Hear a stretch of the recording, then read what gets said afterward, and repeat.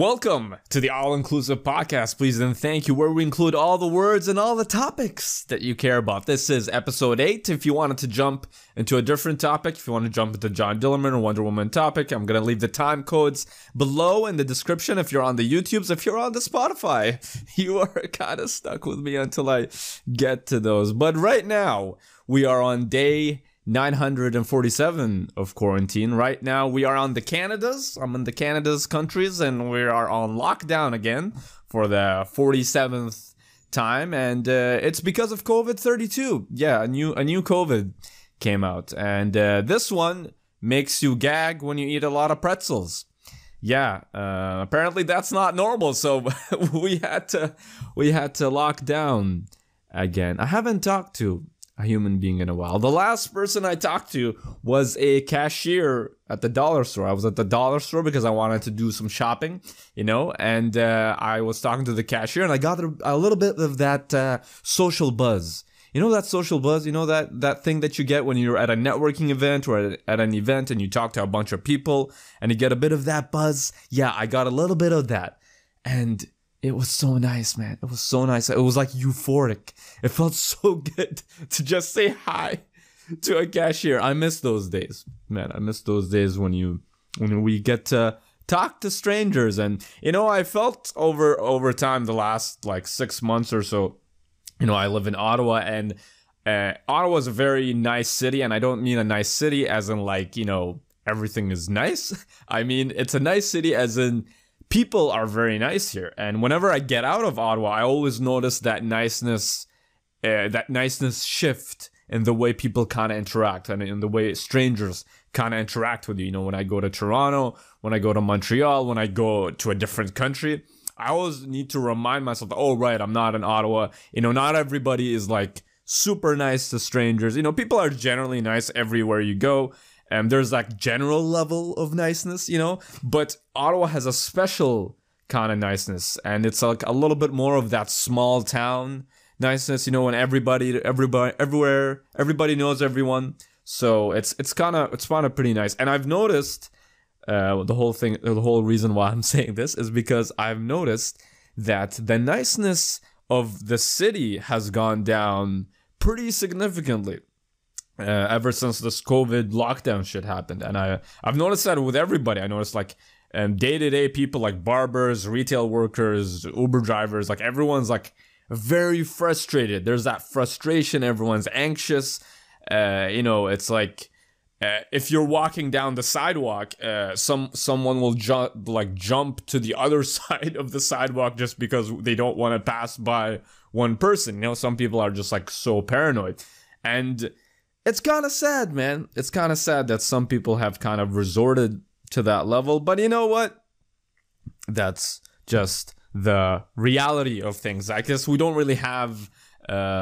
some people are lucky in that they have friends to go visit and whatnot. They have family close by to visit. But some people are, they're a little bit too paranoid and maybe they can't necessarily do that. And or maybe they just, they really want to be strict with the rules, which is... understandable, that's fine. But today, let's get into one of the topics of today.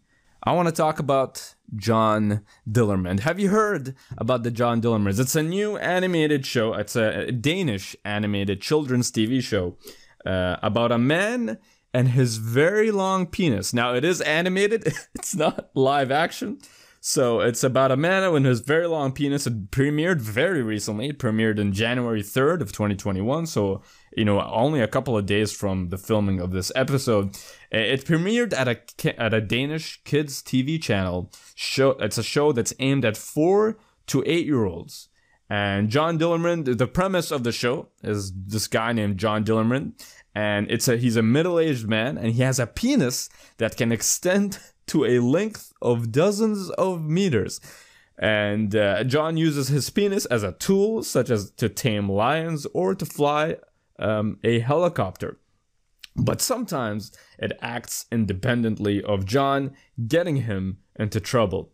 So the show is spread into 5-minute segments. I watched a few episodes on the YouTubes. You can check that out. I highly recommend it. It's getting a lot of the criticisms, because it's a kids show and it's got a guy with a dick. But the guy's dick is literally like a candy cane.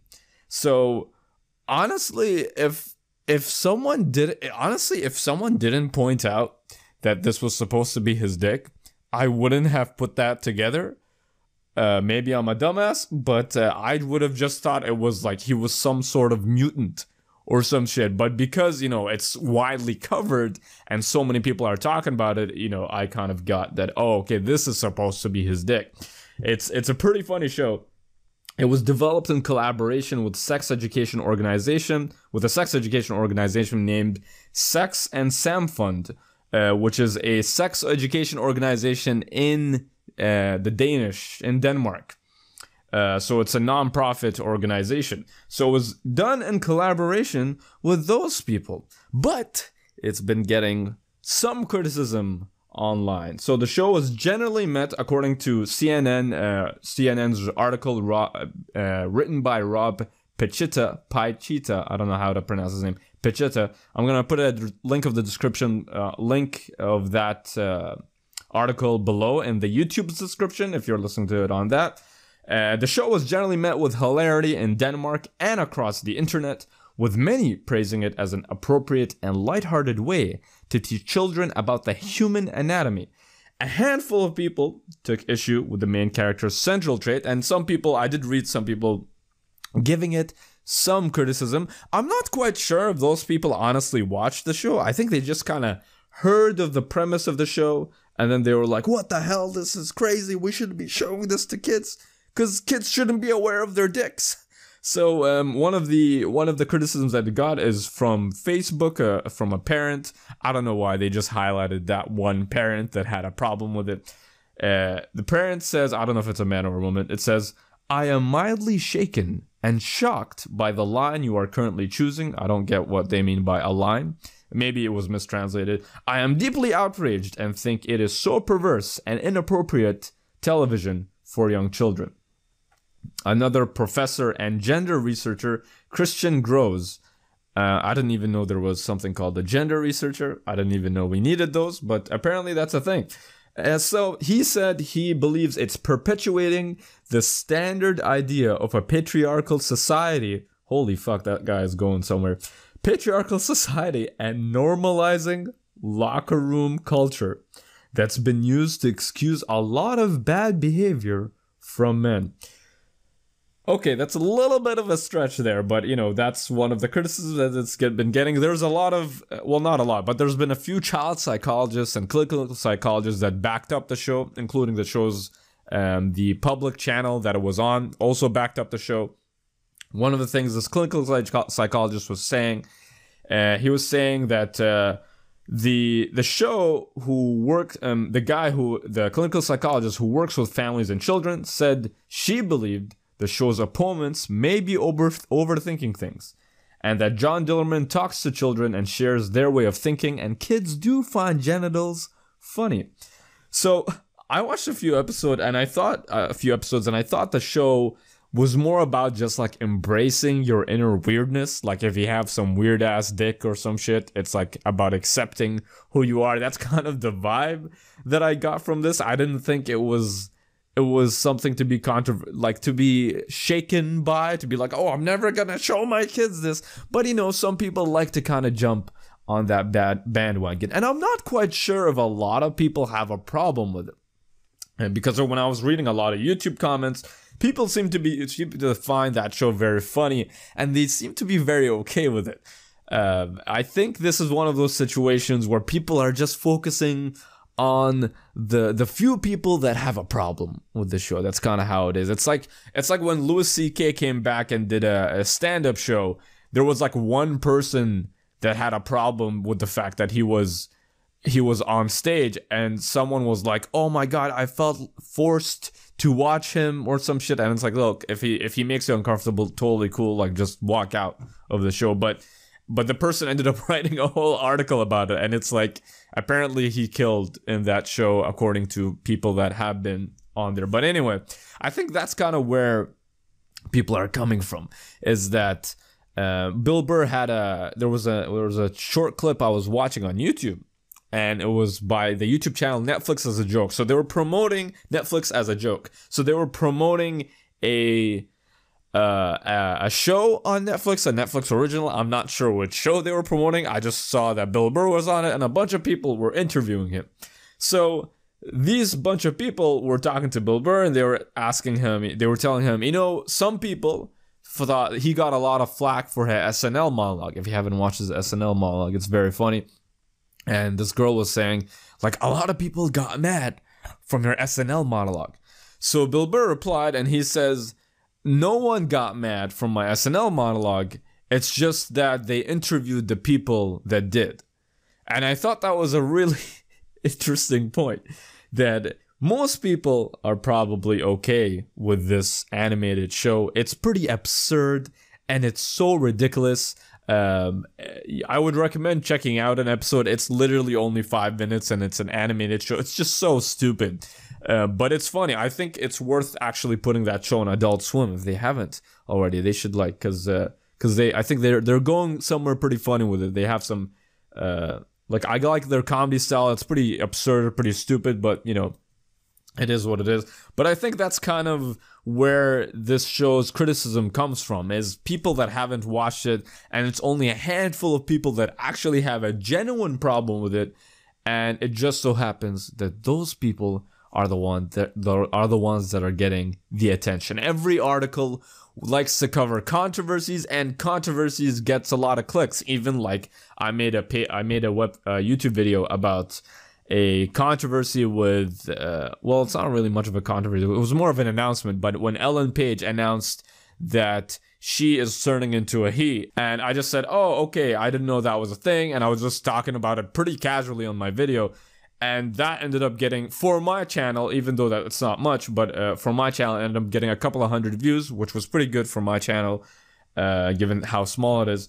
So in comparison to a lot of the other videos, which got like, 100, 200 views or something like that, but that video got a lot more, and it was because it was controversy. So people like controversy. People like it when there's an article or a video where there's a bunch of people that disagree with other bunch of people. And I do think that over the past few years, I've noticed that people have gotten a lot more sensitive, and it is kind of scary because it makes me wonder, like, where are we going with this? Like, how are we gonna go? Where are we gonna go like 5-10 years from now?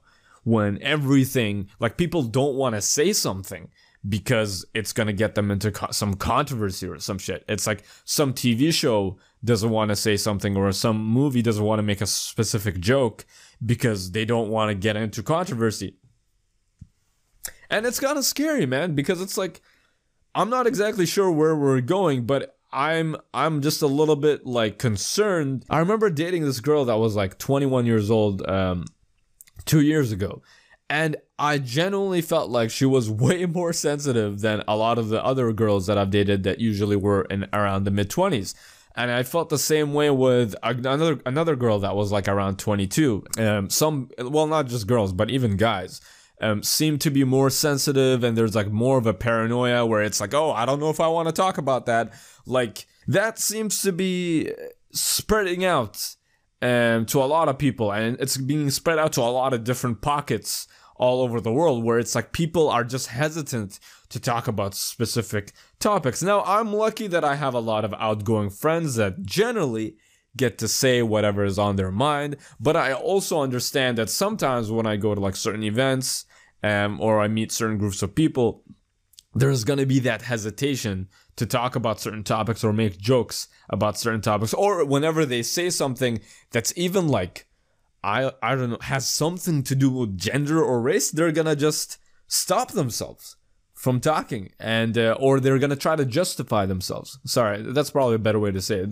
They try to justify themselves on why they said what they said. So it's like, dude, you don't need to justify everything you're saying. Sometimes, you just gotta speak your mind. But anyway, moving on to the next topic of the day. So recently, I ended up rewatching the first Wonder Woman in preparation of the sequel, Wonder Woman 1984. So I was amazed by how good that movie was, the first one. It was directed, I think it was directed by Patty Jenkins, and I think the story was written by Zack Snyder and a couple of other people. But man, that is such a good movie. It's one of my favorite superhero movies. It's definitely in the top 10. You know, the ending wasn't that great. And apparently Patty Jenkins actually didn't have anything to do with the ending. Like, it was like the studios wanted, Warner Brothers were actually the ones that wanted some sort of big epic fight between the villain and Wonder Woman at the end. And the original ending wasn't that. And Patty Jenkins is kind of a little bit pissed off that the reason, the big thing that people have, the big criticism that people have of the first one is of the ending. And she's like, I didn't even want that ending, but you know, it is what it is. Sometimes you just got to do what you got to do. So I watched that in preparation for the second movie, Wonder Woman 1984. And the movie was directed by Patty Jenkins, and it was also co-written by her. So she hasn't written a movie since, I think, Monster. I might have gotten that wrong, but I think the last movie she wrote was Monster. And I also talked a lot about Patty Jenkins in a different video. I'm gonna link it in the description below on the YouTubes.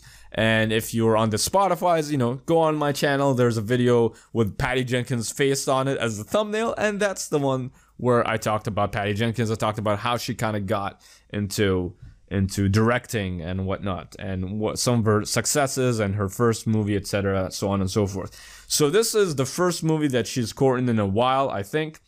And Pedro Pascal is also in the movie. So if you haven't watched, if you're not familiar with who Pedro Pascal is, you will be more familiar with him as time goes on, because he is the main star of The Mandalorian. He is the Mandalorian in The Mandalorian.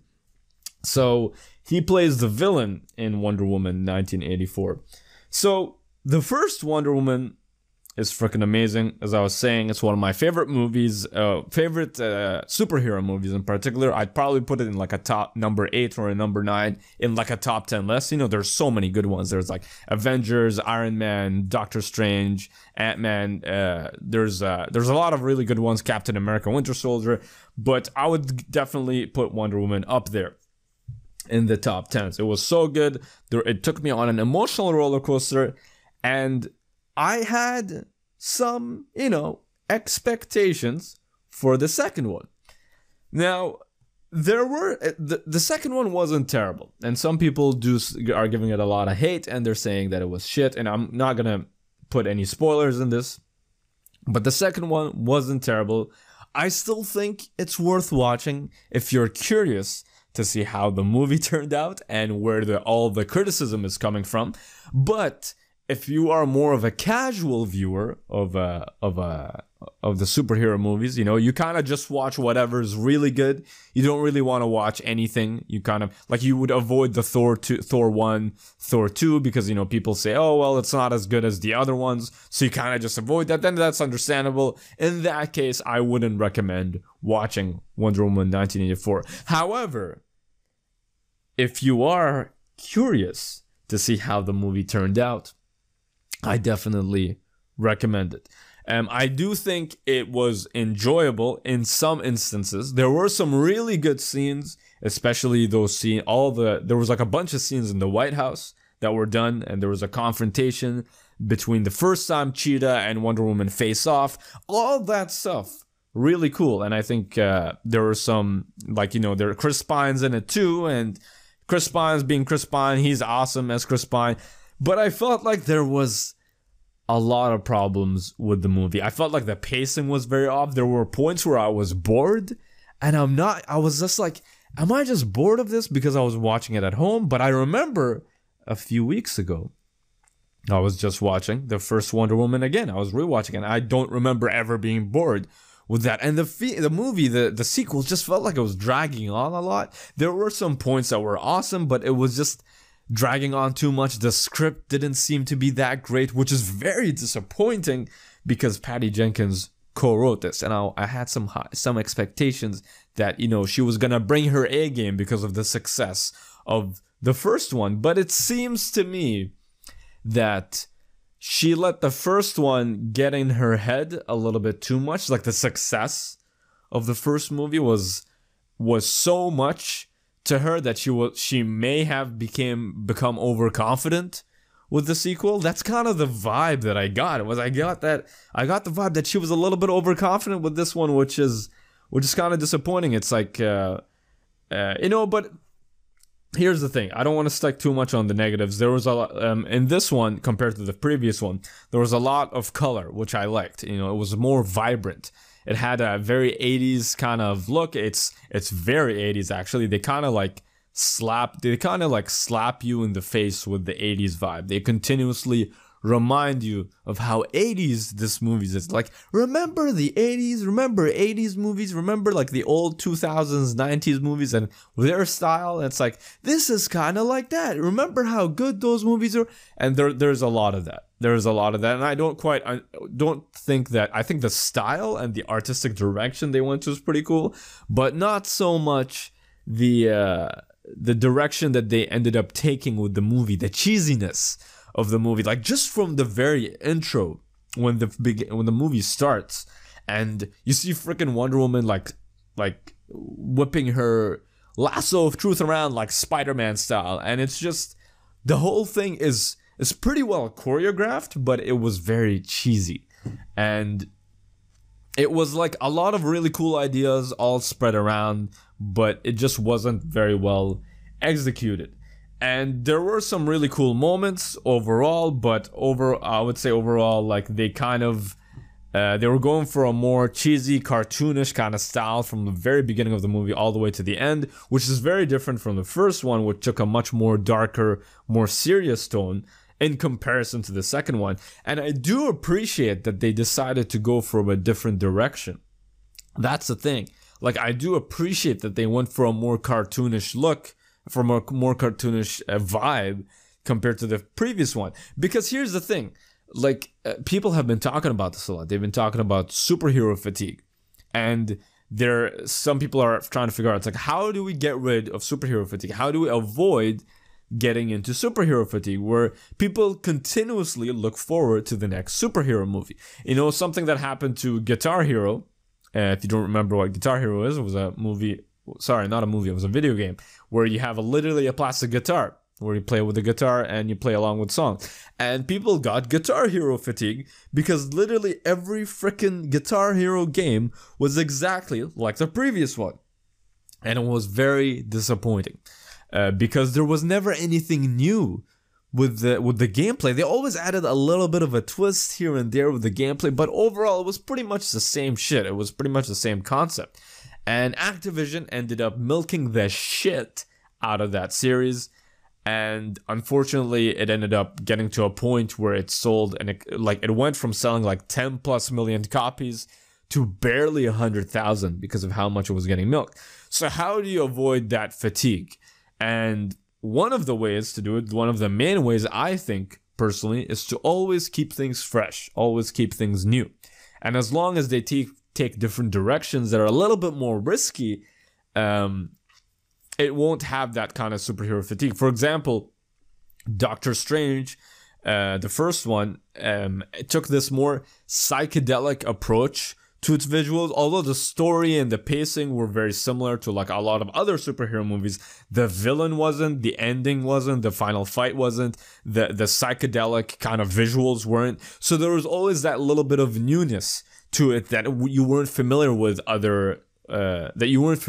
It was like one of those like 90% familiar, 20%, 10 to 20%, like 80 to 90% familiar, 10 to 20% different. And I think that as long as superheroes kind of keep doing that, and as long as they actually put the effort to make them good and not always play it safe, we won't have that superhero fatigue. So the whole reason why I'm saying this is because I felt like that's kind of why Patty Jenkins and her team decided to go with that direction, that cartoonish early 2000s superhero movie direction, which was very different from the previous Wonder Woman. That I appreciate. I appreciate the different direction. Unfortunately, the execution was not done well. It was poorly executed, poorly paced.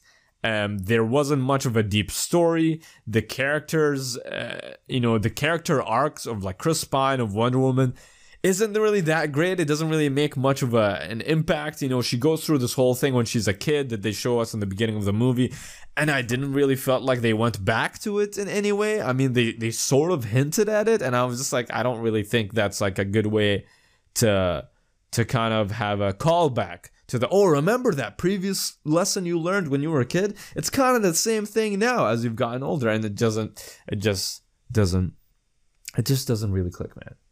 It just doesn't really click. That's all I have for today's podcast. Please and thank you. Thank you guys for joining another episode. We will be back next Monday. As always, peace out.